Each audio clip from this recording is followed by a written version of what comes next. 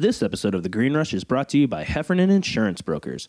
For a long time, cannabis companies have been shut out of many financial and insurance opportunities. That has now changed as cannabis companies have an option that can change their company's bottom line. Berkshire Hathaway is exclusively partnered with Heffernan Insurance Brokers, and the first work comp dividend program for businesses in the cannabis industry is now available nationwide. Rates that are filed in states across the U.S. can receive up to 40% of your premium back. So if you're an MSO that would like to have the potential to receive premium back on your work comp, give Kevin Tarango at Heffernan Insurance Brokers a ring at 415-699-2022 or go to hefcan.com. That's HEFFCANN.com. Support Heffernan Insurance Brokers' efforts to strengthen the cannabis community and revolutionize how cannabis companies buy work comp insurance.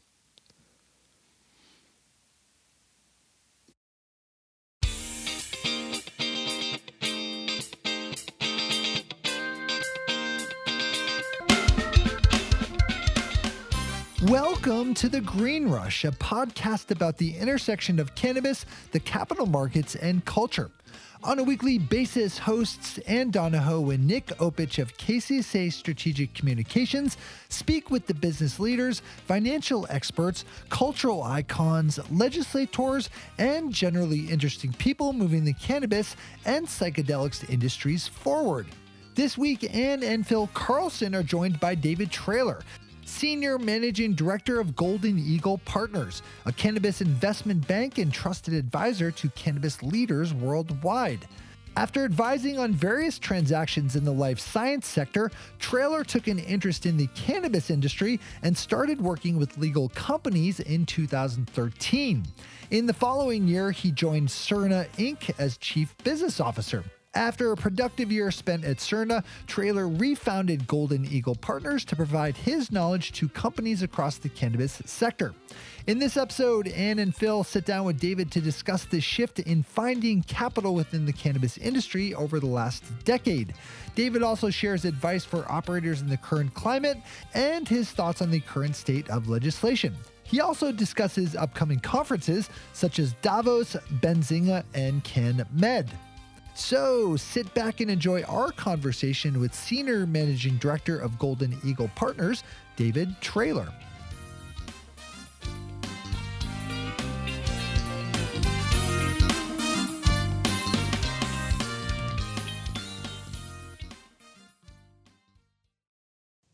So David, thank you for joining us today. Thanks for having me. Yes, absolutely. Can you first introduce yourself to our listeners and tell us how you got into cannabis? Yeah, thanks, Phil, and thanks everybody for listening today. It's a Friday, but whatever time day you have it, hope you guys, everybody listening has a great day. But I'm David Traylor, Senior Managing Director, Golden Eagle Partners. Golden Eagle Partners is an investment bank in cannabis. We've been in it a long time, since 2013, for 9 years last December. And also internationally for 7 years. Frankly, we've been very lucky to be where we're at because I started in biotech, have 15 years of operational experience in biotech, got into investment banking, did biotech investment banking up until 2013. And then when being in Colorado, when things legalized in Washington, Colorado, we started looking in the industry and jumped in. So we've done 25 plus deals in the space and talked on cannabis around the US and certainly around the world. But it's a good question, Phil. I mean, most people have a real more interesting story than I do when it comes to getting into cannabis. I was in Colorado, as I said, in 2013, and being from biotech and being kind of an opportunistic perspective on things. Being in Colorado, I looked at it, and if you really looked at it back then and even now, if you look at cannabis, and we can talk about what the definition of cannabis is in a minute, but the thought was, if you look at it, it's highly regulated. It's a biological supply chain. When you really look at it, it is a drug, and that's very similar to biotech. So that's why we jumped in. Well, so you teed up our next question pretty well. So you've been raising money for almost a decade in cannabis, which is like your OG considered, right? And you mentioned this definition of cannabis. So can you give us your definition of cannabis and then talk about how finding capital is similar to biotech, and or what makes it different? Yeah, thanks, Ann. Sure. Well, so our thought on cannabis is the fact that since cannabis is really the genus of the plant, that we consider it, and everybody knows, right? It's really a matter of the level of THC that makes it different. If with the FDA, marijuana is 0.3% or higher. A lot of people don't believe that's a derogatory term, but our thought is, so we break it down and fill into a number of sectors. First, THC plus, so marijuana or whatever. We don't believe that you should consider that marijuana is cannabis. So we consider THC plus, THC minus, which is otherwise known as hemp. But I think also you can break down THC minus into like industrial hemp, because that plant has different fiber characteristics than maybe something that's been bred for being a producer of CBD. So then we also break it down between industrial hemp and then molecular hemp. So that's how we look at it. But I think as far as looking at capital, I mean, the main thing is everybody knows right now it's not easy. It's not easy finding capital to do your operations. And it was really not easy back in the day. So I didn't mention before that in 2014, I joined Cerna as chief business officer. Cerna was one of the first three public companies in the sector. And it was interesting because I remember back then in 2015, we tried to raise $3.5 million. And it wasn't a slam dunk. It was not easy. And then you certainly had a couple of years later with this flood of capital, especially into the Canadian LPs and some of the MSOs. And obviously that kind of has come and gone. So there's a lot of similarities now to what there was before, because certainly you have to be creative. Back in the day, I think the one thing though that's really different now is back in the day there's this kind of new thing with cannabis and people were really excited about it. I think the big problem between 5-6 years ago and now is the fact that there's been a lot of failures and a lot of people running companies that frankly didn't know what they were doing or thought it was easy, right? A lot of people thought, oh, well, it's growing a weed, right? I'm going to be a marijuana millionaire. That was the story, right? And I think that's the one thing that a lot of people have really learned, that it's not easy. And one thing we've said for a long time is that the problem with the industry is there's too much arrogance and too little humility. And now I think we were talking to you guys the other day that, now as of 2022 and this year, 2023, there's now humility going around because of what's happening. So. Right. Yeah, no, absolutely. And, the last couple of years, like you said, it's just been very, very tough out there for, operators, investors, but, like, even though the markets aren't that great, like, what are some of the benefits for some of these operators or for some of these investors with the current market malaise? Tell us the good news, David. Yeah. Sorry, there's not good news. Next question. So I think there are a couple of things. One is we're calling it cannabis 2.0, maybe, or maybe it's 3.0, who knows? Or maybe that's the stupid nomenclature. 3.0 right now. I think so.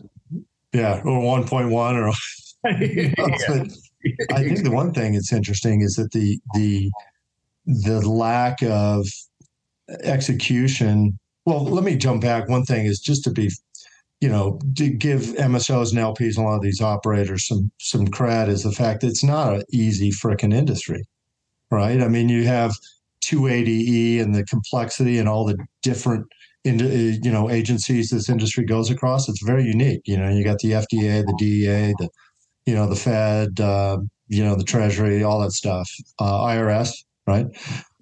So it is tough, but I think one thing with a lot of these MSOs and LPs with what they've done, and I'm not going to use failure in the same sentence because that's probably not too kind, but look at what Curaleaf announced last Friday. They're pulling out of California and Oregon and Colorado. Mm-hmm. We recently talked to somebody at Canopy Growth. There's been certainly a lot of changes there. There's been changes to a lot of these companies. So I think that's providing a lot of really good opportunity for the smaller players to take market share. Also, new geographies are coming online, and we'd like to use, since we're international, we use geographies, not just states. But you have New Jersey coming online. Missouri today surprised everybody. Yeah, Missouri 4 days early. Yeah, well, and that's the other thing, Ann, that if you guys look up, when I went to Davos a number of years ago, and luckily enough got quoted in Rolling Stone when I was there, and the quote was the fact that that was when Oklahoma and Utah went legal medically, and which kind of blew us away, because if you look at the church attendance per capita back then, Utah was number one, and I think Oklahoma was number 7 or something like that. So we're using that as a proxy on conservativeness. And when they, flipped over to us, it was like, a holy shit moment, frankly, and that continues today. So I think that's one of the benefits, that you're still seeing new states, Arkansas, West Virginia, some of these states coming online. The other thing is that Ann, you mentioned it earlier in the week, is, I think there's going to be a net benefit as far as hires go. There's certainly companies laying off, but, there's definitely new states coming online, and new companies and new operators coming online. And that's going to be another positive for 2023.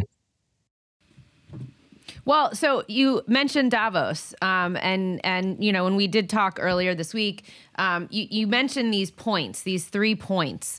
Can you walk us through those points? And I mean, you touched a little bit on how they're still relevant today, but can you just talk a little bit about that? Yeah, sure. And so when we went over there, which actually, to be frank, if you had ever told me that I'd ever be in Davos during the World Economic Forum, I told you that you're high. Talking about cannabis. You're talking about cannabis or any other substance. Right. So that was definitely interesting. You're probably the most popular guy there. Definitely, there was a lot of looky-loos coming into the Canatech. Actually we also spoke at the Canatech event. So yeah, there was a lot of people looking for free samples. But the one thing that we went over there, and the one thing that's been a benefit also to having worked in a Berlin-based biotech company, and if I may, real quick, is that was a really good learning experience, because biotech was really kind of invented in the U.S. And then when I went over to run the U.S. operations for this company and then go to Berlin, it was a good slice of humble pie, because, I realized that there's great science everywhere. And the fact that if you're an American biotech guy, it doesn't mean that you're, the man, that there's good stuff everywhere and great stuff. So that humble aspect we applied to Davos when we went over there and said, here's 3 things that we learned here in the U.S. or North America the last few years, and they may or may not apply to Europe, but I think they have. Looking back in retrospect, 3 years ago, last month, when we were in Davos in 2020, 3 things we mentioned is that there's little history of first mover advantage in cannabis. Geographies, for the most part, take longer to roll out than people expect, and then biological supply chains are inherently unstable. So taking the last one, that comes from my biotech background, and the fact that when I was working in biotech and you'd scale up a process, and all of a sudden using, like E. coli bacteria, you'd have some protein impurity come out of nowhere. And so that's one thing most of these operators didn't appreciate, whether it's Canopy, Harvest, a lot of these MSOs and LPs. They just thought that they could grab a lot of cultivation and mash it together. And we knew that wasn't going to work. And I think that proof's in the pudding there, looking back in the rearview mirror. Geographies, for the most part, take longer to roll out. I mean, that's easy to bring up a lot of, examples of that. I think that's still true. I mean, if you look at Massachusetts, that took longer. Spain's taken longer. Washington, when it's compared to Colorado, took longer. Now, there's certainly examples of Nevada, Illinois on the adult use side, Colorado rolled out very quickly, but I think those are very rare. I mean, if you look at Spain, Germany, I think, we had a panel in Las Vegas, and a lot of the leading personalities in Germany just a couple of months ago said that they expected Germany to be adult use in early 2024. And I think lately now they're looking at 2025. Yeah, they just punted it. It's 2025 now. That's it's crazy. So, and then the last thing is a little history of first mover advantage. And, there's a ton of examples. So as I mentioned, I was at CERNA if you went to the main event back in the day in 2013, 2014 was not MJ Biz, it was the NCIA event. And Cerna had the biggest booth. They had the biggest name. And then you had Dixie Elixir. Where are they now? They were acquired. MedMen was one of the biggest ones, right? Acreage, John Boehner.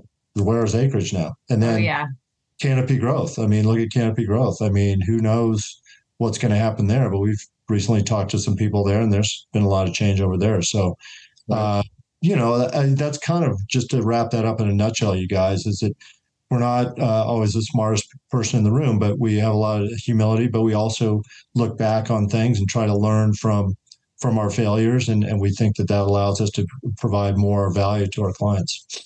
So, you mentioned a number of operators there.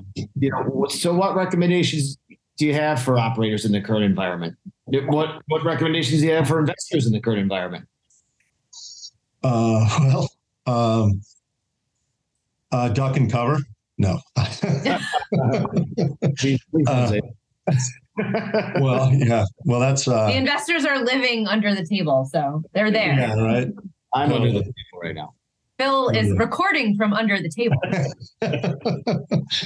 Well, for operators, I think a couple of things. For one, thinking back in the day with Jack Welch and GE, you guys remember that one reason why they succeeded, that he picked products or sectors or services when they were top one or two, and then focused on that. And that's the thing that I would recommend to operators: find what you're good at.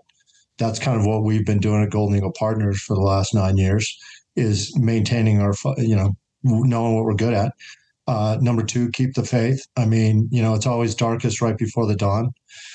And, it sounds schmaltzy, but coming from biotech, we're used to this. Biotech has been whipsawed in capital markets going back to since Genentech went public in 1978.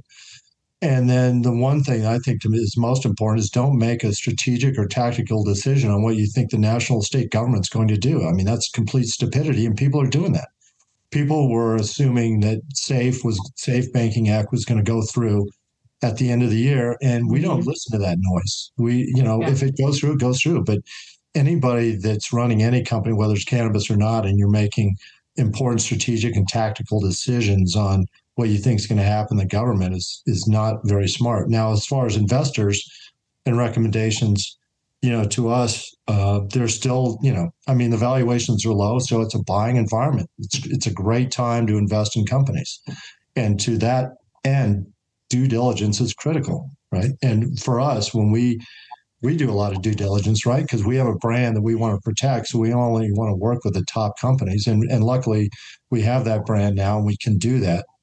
But what we look at is experience, focus, and hubris. I mean, if somebody comes to us and acts like that they're how many times have you guys seen that?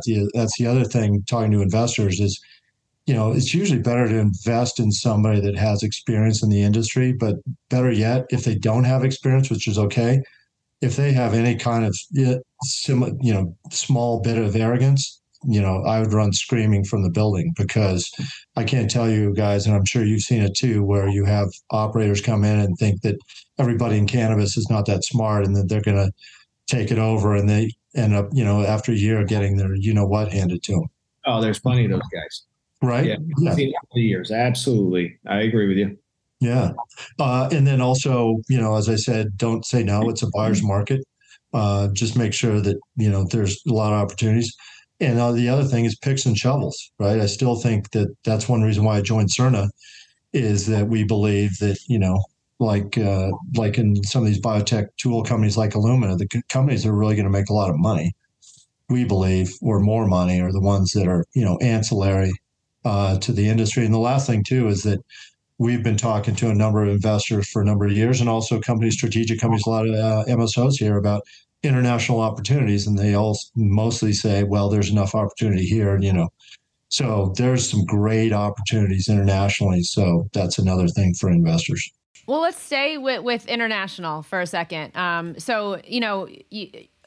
We touched on Germany a little bit here. Are you seeing the same issues with access to capital access to capital internationally as you do in the U.S.? And I guess, does it make sense to go by region? I mean, now we're talking about like Thailand, coming on board, like, just can you talk a little bit about how that differs, or maybe it's the same? Yeah, that's a good question, Ann. Well, one thing I wanted to mention is stupidity is everywhere. It's one constant. Yeah. Well, as we were talking to you guys, I mean, one thing about common sense is it's not that common. But that's going to be like the slug line as we promote this. Like, stupidity is everywhere. Yeah. Well, the one thing I failed to mention to you guys and this is also goes international, is the one thing that we say about the most predictable thing in cannabis is its unpredictability. That's one of our sayings, and that's, as everybody knows, that's totally true. But like, for example, we came across a group that was trying to sell an asset in Cyprus, and they would constructed a facility, a hydroponic facility, to do hemp, to do industrial hemp, which has to be one of the dumbest things I've ever heard. It just doesn't have it. But for international, another point, there's pockets of capital, as we see in the U.S. I think that's the similarity, is the fact that I think some of the more successful companies have found regional capital, whether, you're in Colorado in the early days or like Missouri, as we mentioned, coming online. Some of those operators definitely find more capital locally. And I think we've seen the same thing internationally, where a lot of the German operators or Portuguese operators are finding success by finding local capital. The other thing is government funding. I think has been a benefit both here and internationally, because, for example, in Greece, there's definitely some easier money support from the government because they see the opportunity with cannabis, and the fact that, you have an EU country that if you can cultivate in Greece, then, maybe there's a benefit to the fact that you can import and export. But, one of the common things too, internationally, and both in the U.S. too, is that, the borders are not as frictionless as people expect them to be. Like, people have been doing Colombia and Lesotho and Greece and trying to export to places, and it's not as easy as it sounds. And likewise too in the U.S., right? You can't grow weed in Colorado and send it to Jackson Hole, Wyoming, right? Well, we'll see if it works in California. Not yet. Yeah. Yeah. No, Phil, that's yeah. And, Phil, that's a good thing you bring up. I should have mentioned that as far as being having a degree of optimism for this year, is that, if the Attorney General for California takes, I guess, that memo to heart and believes that, we can really drive, cross-border or interstate commerce from the state instead of the national level, that could be huge. So, but how is that going to work with like state taxes, right? Like, say you're shipping from California to Nevada, like are both states going to double tax it? Like, that's, I know we're still, let's get that through the door first, right? Before we start talking about taxes. Such a downer, Phil. Gosh. I'm being a realist here. Well, right? That's going to be something that comes up. People are going to bitch about it, right? One way or another. Well, and, Phil and Ann, that's an interesting point too, that, bringing up as far as the national perspective. And again, we're putting a optimistic face on this, but one of the more realistic aspects too is the fact that maybe it's better to drive it from the state side, because our thought is that, as I mentioned before, the complexity of this industry going across all these different, IRS, FDA, USDA, all these different agencies, if they ever pass anything, our belief is that, the politicians, and I can say this because both my parents were politicians, they're going to screw it up. And so it's not going to be black and white. It's going to be a mess. And a good example is one of our clients back in 2019. As you guys may remember that big story where they had a load of hemp being shipped in a semi from Kentucky to Colorado, and the guy ran a red light in Oklahoma, and they thought it was the biggest drug bust ever. Unfortunately, the 2018 Farm Bill was passed less than a month before, but obviously the Oklahoma people didn't get the memo. So that's another problem, right? Even if you do pass some of this legislation, not everybody's going to get the memo. That's crazy that it happened in Oklahoma, which is like the Wild West right now. Like it's unbelievable. Well, that's another thing. Not to go off the rails on this, but the interstate commerce question we're talking about. I mean, if you look at the numbers of the sales numbers in Oklahoma, I think first year it was, over 300K, and the next year it was 800 million. And then the next year is over $1 billion, and you can't tell me that that's all being consumed in Oklahoma. Oh, there's like 4 people in Oklahoma. Like right? who is using that? Yeah. I've been to a few dispensaries in Oklahoma, and this was back in 2018, 2019, and they were having trouble keeping product on the shelf. Yeah. So the people are using it. Yeah, in Austin, UT. Yeah, right. Yeah, and Norman, right? Anyway, so, we keep going back 2018, 2019. What are your thoughts on the cannabis sector? Going 3 years forward, like where are we going to be in 2026?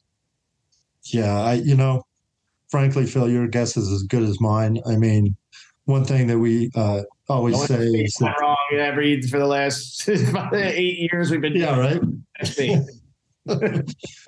Yeah, I mean, as I mentioned before about the unpredictability, but one thing we have been pretty lucky over the last few years as far as seeing what was coming down the pike. I mean, one of the things as far as like take cultivation, I mean that. Obviously, right now is very tough. As you guys have seen, a lot of these major operators have shuttered. Aurora shuttered their big facility by the Edmonton airport, I think a year or two ago. Yep. So that, I think, is going to be more refined. I think there's going to be, more technology applied to cultivation. Certainly you're going to have, I think it's going to be interesting to see what happens with, these alternative production methods like chemistry or using yeast. Our thought on that is that it's probably going to be a combination. Our thought is that what's going to win out as far as production of these molecules is that it's going to be the most efficient and cost-effective method's going to win out. And that comes from my biotech background. So it's probably going to be a combination of phyto sources and also technology. As we mentioned before, we believe in the next 3 years, legalization won't solve everything. And it's not going to be black and white. So I think the operators that are able to deal with a fast changing environment are going to benefit. Technology is going to take hold, and I think we mentioned to you guys some of the things we're sponsoring.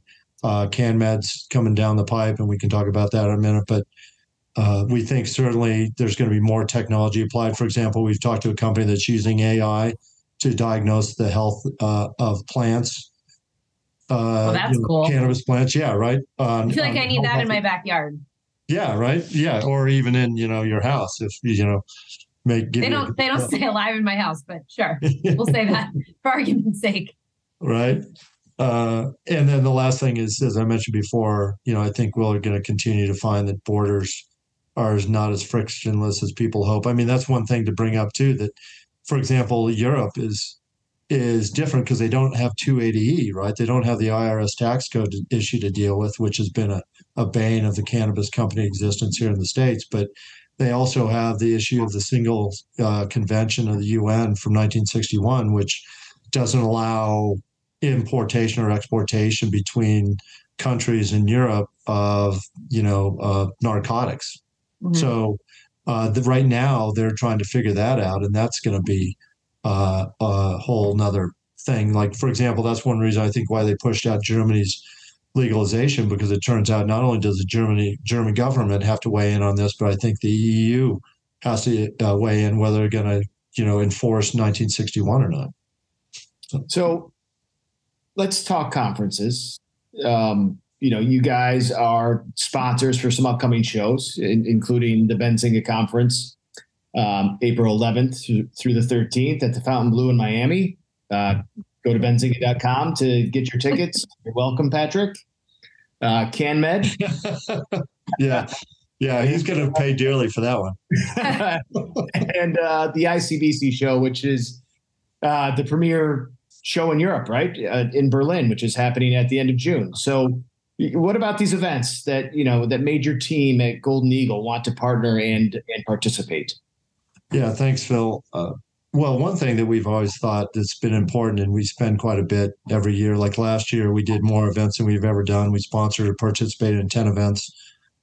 We're going to be a little more select this year. Obviously, purse strings are a little tightened, but one thing we're doing with these events is most of our competition, frankly, is having a tough go. I mean, frankly, Canacor's not that active in the space. I mean, they've gone off to other sectors where they can make money.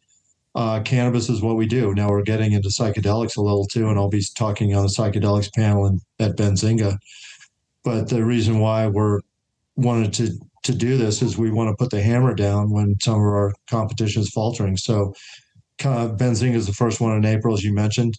We're the lead sponsor on that.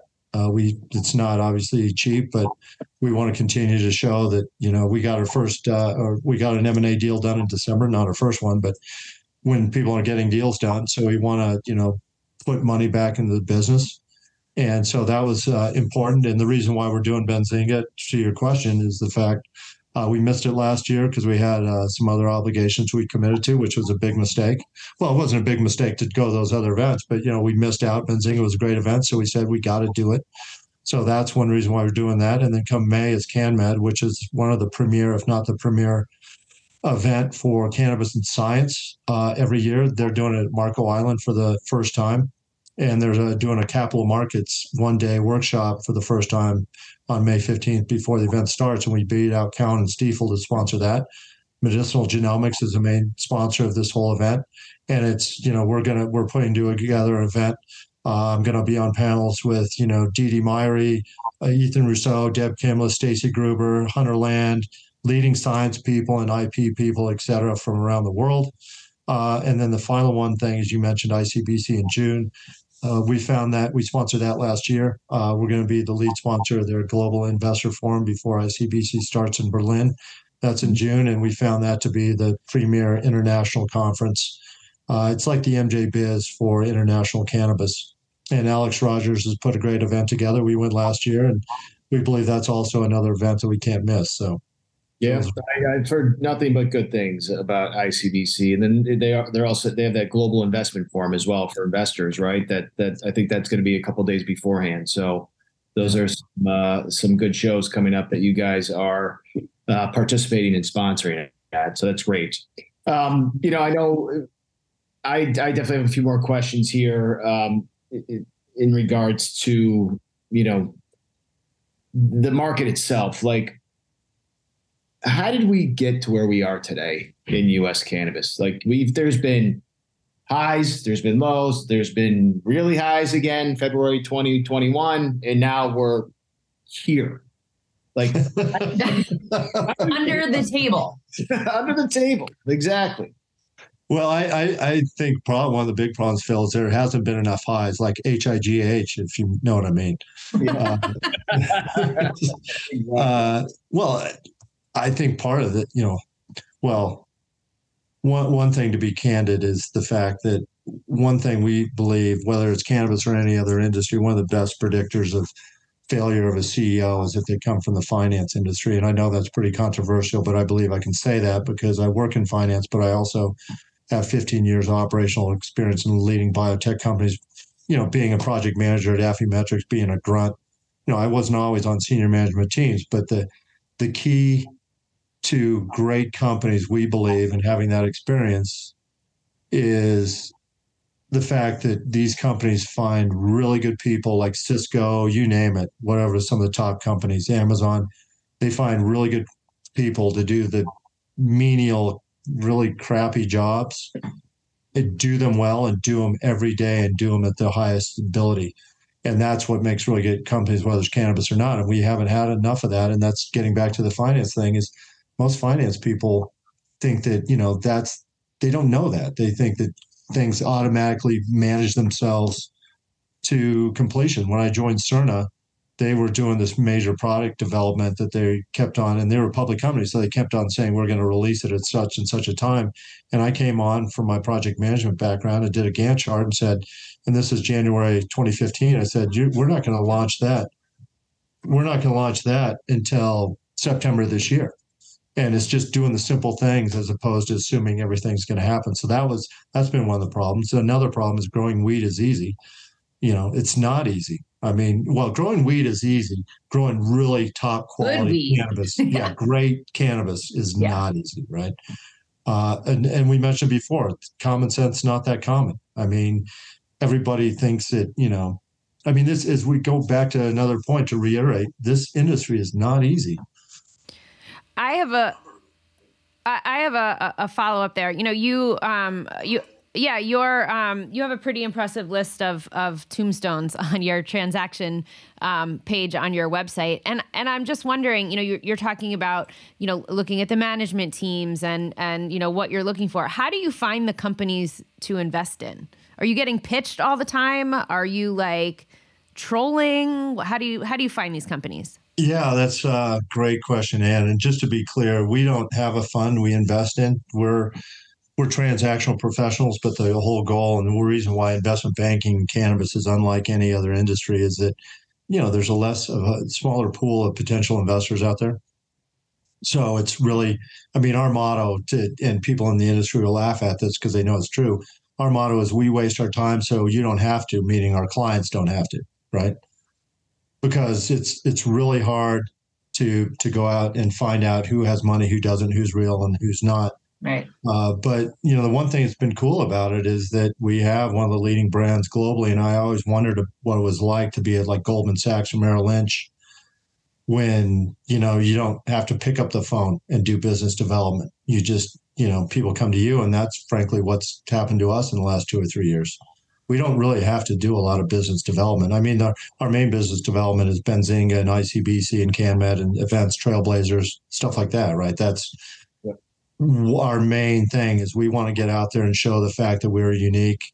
We've been around the block and we know what we're talking about. And so that's kind of, it comes through our websites. A number of clients have come through events that we've talked at. We keep track of that.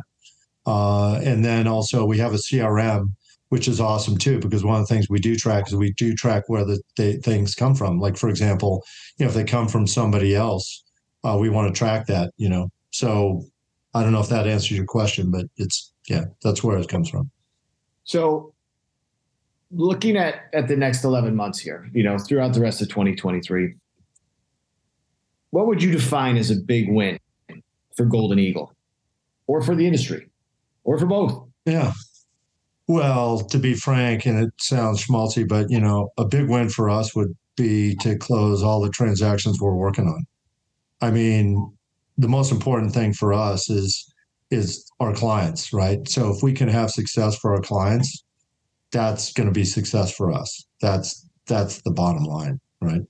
As far as, a big win, and this is a tough question because, again, to break it down, like for US THC plus companies, a big win would be hopefully to have some movement on regulation. Like, for example, we mentioned the California AG and maybe considering interstate commerce. That would be huge. For the US THC minus or hemp companies, more to culling of the herd would probably be beneficial. What's happening now is you're having companies producing, CBD, THCVA, all these different molecules, and they're throwing it out on the market. Who knows if it's GMP or not? And that's the amount of noise in that market is just immense, and that continues. So that would help.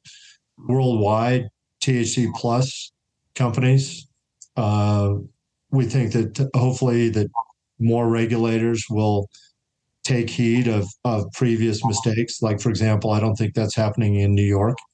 I think, and like in Germany, I think they've done a good job of that. I think, German regulators have come over to the U.S. a number of times and talked, and we know this because we've talked to Lou Koski, who used to be one of the main people here at the MED, Marijuana Enforcement Division in Colorado. And so I think they're doing a good job of that. And then for THC minus worldwide, build a future and hopefully have some of the stuff like industrial hemp take hold. For example, I don't know if you guys knew, the Model A Ford, or maybe it's a Model T, one of the Fords had hemp used in its production in some of the parts of that were made. And also Levi jeans had hemp back in the 1880s, I think. So hopefully we actually have some of this stuff as far as THC minus industrial hemp worldwide comes back into the fore, that we realize that this plant is an amazing plant and we can provide, this world needs to be more green, right? Right. And I mean, I've heard there's amazing technology behind some of like the building materials and construction materials, with hemp-based, I'm not going to say it right, but concrete. Like Ann, I've heard, and I think it's the R value. I don't know much about it, but yeah, supposedly the insulation capability of hempcrete is much higher than normal concrete. And apparently it has like an bacterial nature to it, so there's like less mold and all of that stuff. So I'm fascinated in that, and I need to actually do some more research there. Maybe we'll get someone on the pod who knows a little bit more about that eventually, because I think that's pretty cool. Go ahead. Well, one last thing too on that to line out that question is that hopefully by the end of this year, wins and stuff, or actually, what is a big news item? Hopefully people get more respect for cannabis, to get more respect for plant-based medicines. As we mentioned, psychedelics, we're starting to do some of that stuff. But more importantly, I think that all wraps up into more respect for Mother Earth, because, I have 2 daughters and I don't want to leave a burning cinder for the earth for my daughters and their kids either, right? Yep. So David, last question. What's the one story that you don't think gets enough attention? What do you want to open the front pages of the New York Times tomorrow and see about this industry? Good question. And well, I think one of the things is hopefully at some point we're going to get rid of, the stigma of this. I mean, one of the big problems I think that we find, and we believe, and maybe most people don't believe, we believe the medical use of this plant worldwide is going to be a bigger moneymaker than the adult use side of cannabis. Really? Yes. Yeah. Okay. We think that the main money is going to be over time. Well, I think the one thing, and this gets back to, I guess, to answer your question, to us, the big puzzle with this industry is the fact you have all these different cannabinoids, CBG, CBC, and flavonoids and terpenes. Let's go there too, because there's been some really interesting work done with adding terpenes to preparations and having better efficacy. Nobody ever really talks about the terps. And then you have all these indications, right? All these different diseases, how many different types of cancers, right? And so the big work to us is finding out which of these molecules or combinations of molecules work for which indications. Like we work with a company called Flavicure that's working with a flavonoid that's shown some really interesting efficacy in pancreatic cancer. So our hope is that by the end of this year, people really take more notice the fact that this is not just a bunch of people out getting high, and the fact that there's a lot of value to be generated from this industry, and it's just starting, right? But we got to get rid of a lot of these stigmas sooner than later. So I know I said that was the last question, but now I have another. You talk about the medical capacity here, and you do have some business and interest in the psychedelics industry, and they have taken a much more medical FDA path approach for things like MDMA assisted psychotherapy. But do you think that by the way the cannabis industry has grown in the U.S., which is started medical, but now it's very consumer based. I mean, we now care about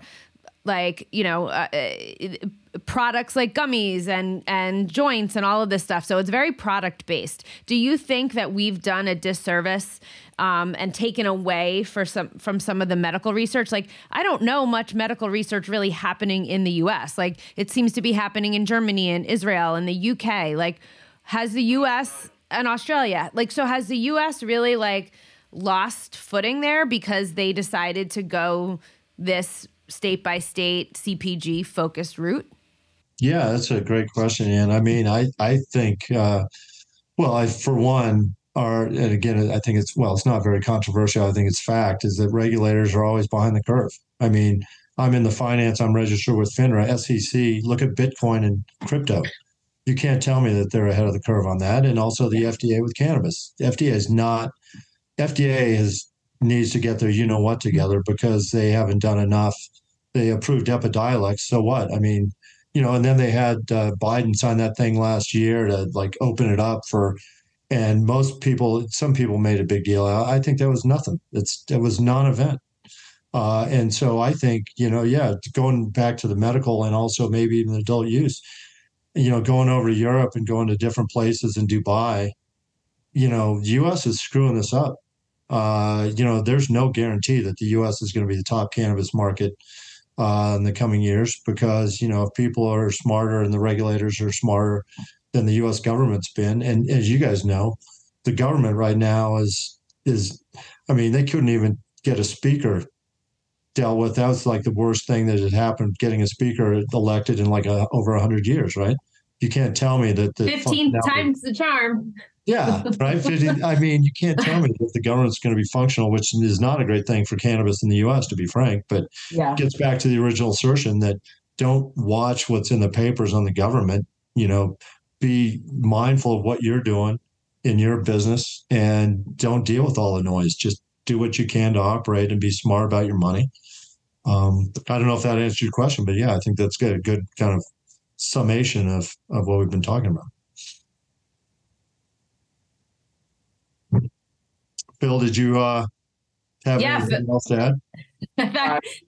I was actually just going because I wrote down a few things here, but Flavicure definitely sounds interesting. I'm assuming they're private. Yeah, they're private. So this is and that's a cool thing about this industry is you learn about new things all the time. But there's Flavicure's they're filing an IND, and it's a flavonoid, and actually different flavonoids have shown to be efficacious, but they also have an effect that I'd never heard of before, where the fact that if you are able to, and this was first found in the 50s, where if you treat the primary cancer, sometimes your immune system will then start attacking. If you do it right, will activate through your entire body. So if you hit the primary cancer, sometime metastases will go away too. So that's what they're going after. Wow. Yeah, so, it's some really cool stuff. So, like healthcare, life sciences companies, wouldn't they want to look at this company?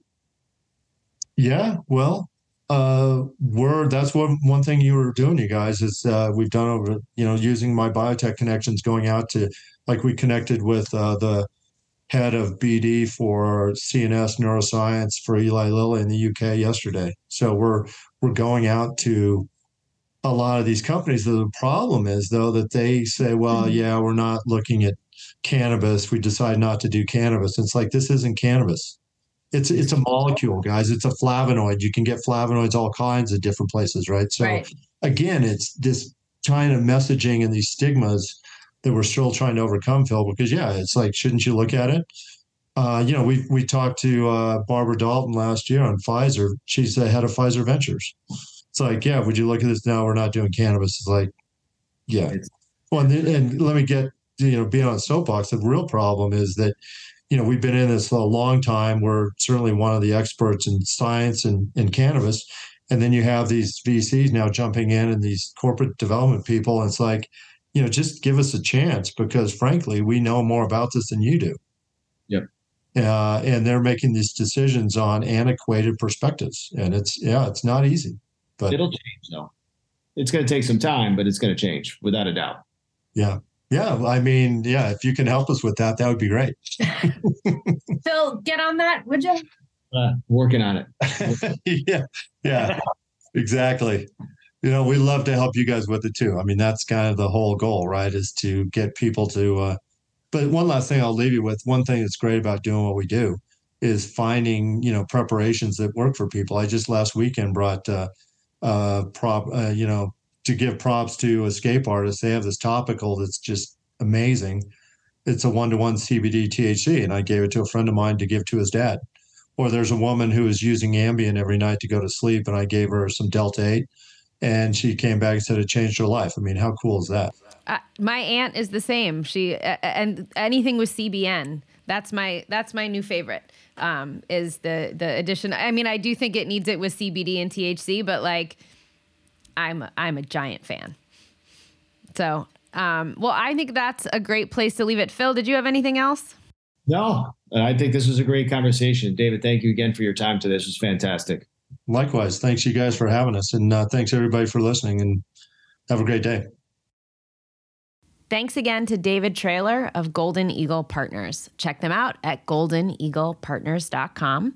And as always, thanks for listening. If you want to chat with us, please find us on Twitter at @the_GreenRush or on Instagram at @thegreenrush_podcast, or drop us an email at greenrush@kcsa.com. We love your feedback and guest ideas. And please don't forget to subscribe to The Green Rush in your favorite podcatcher.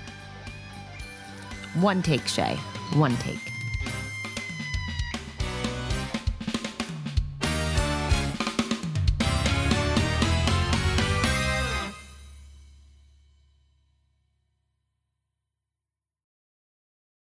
Cannabis!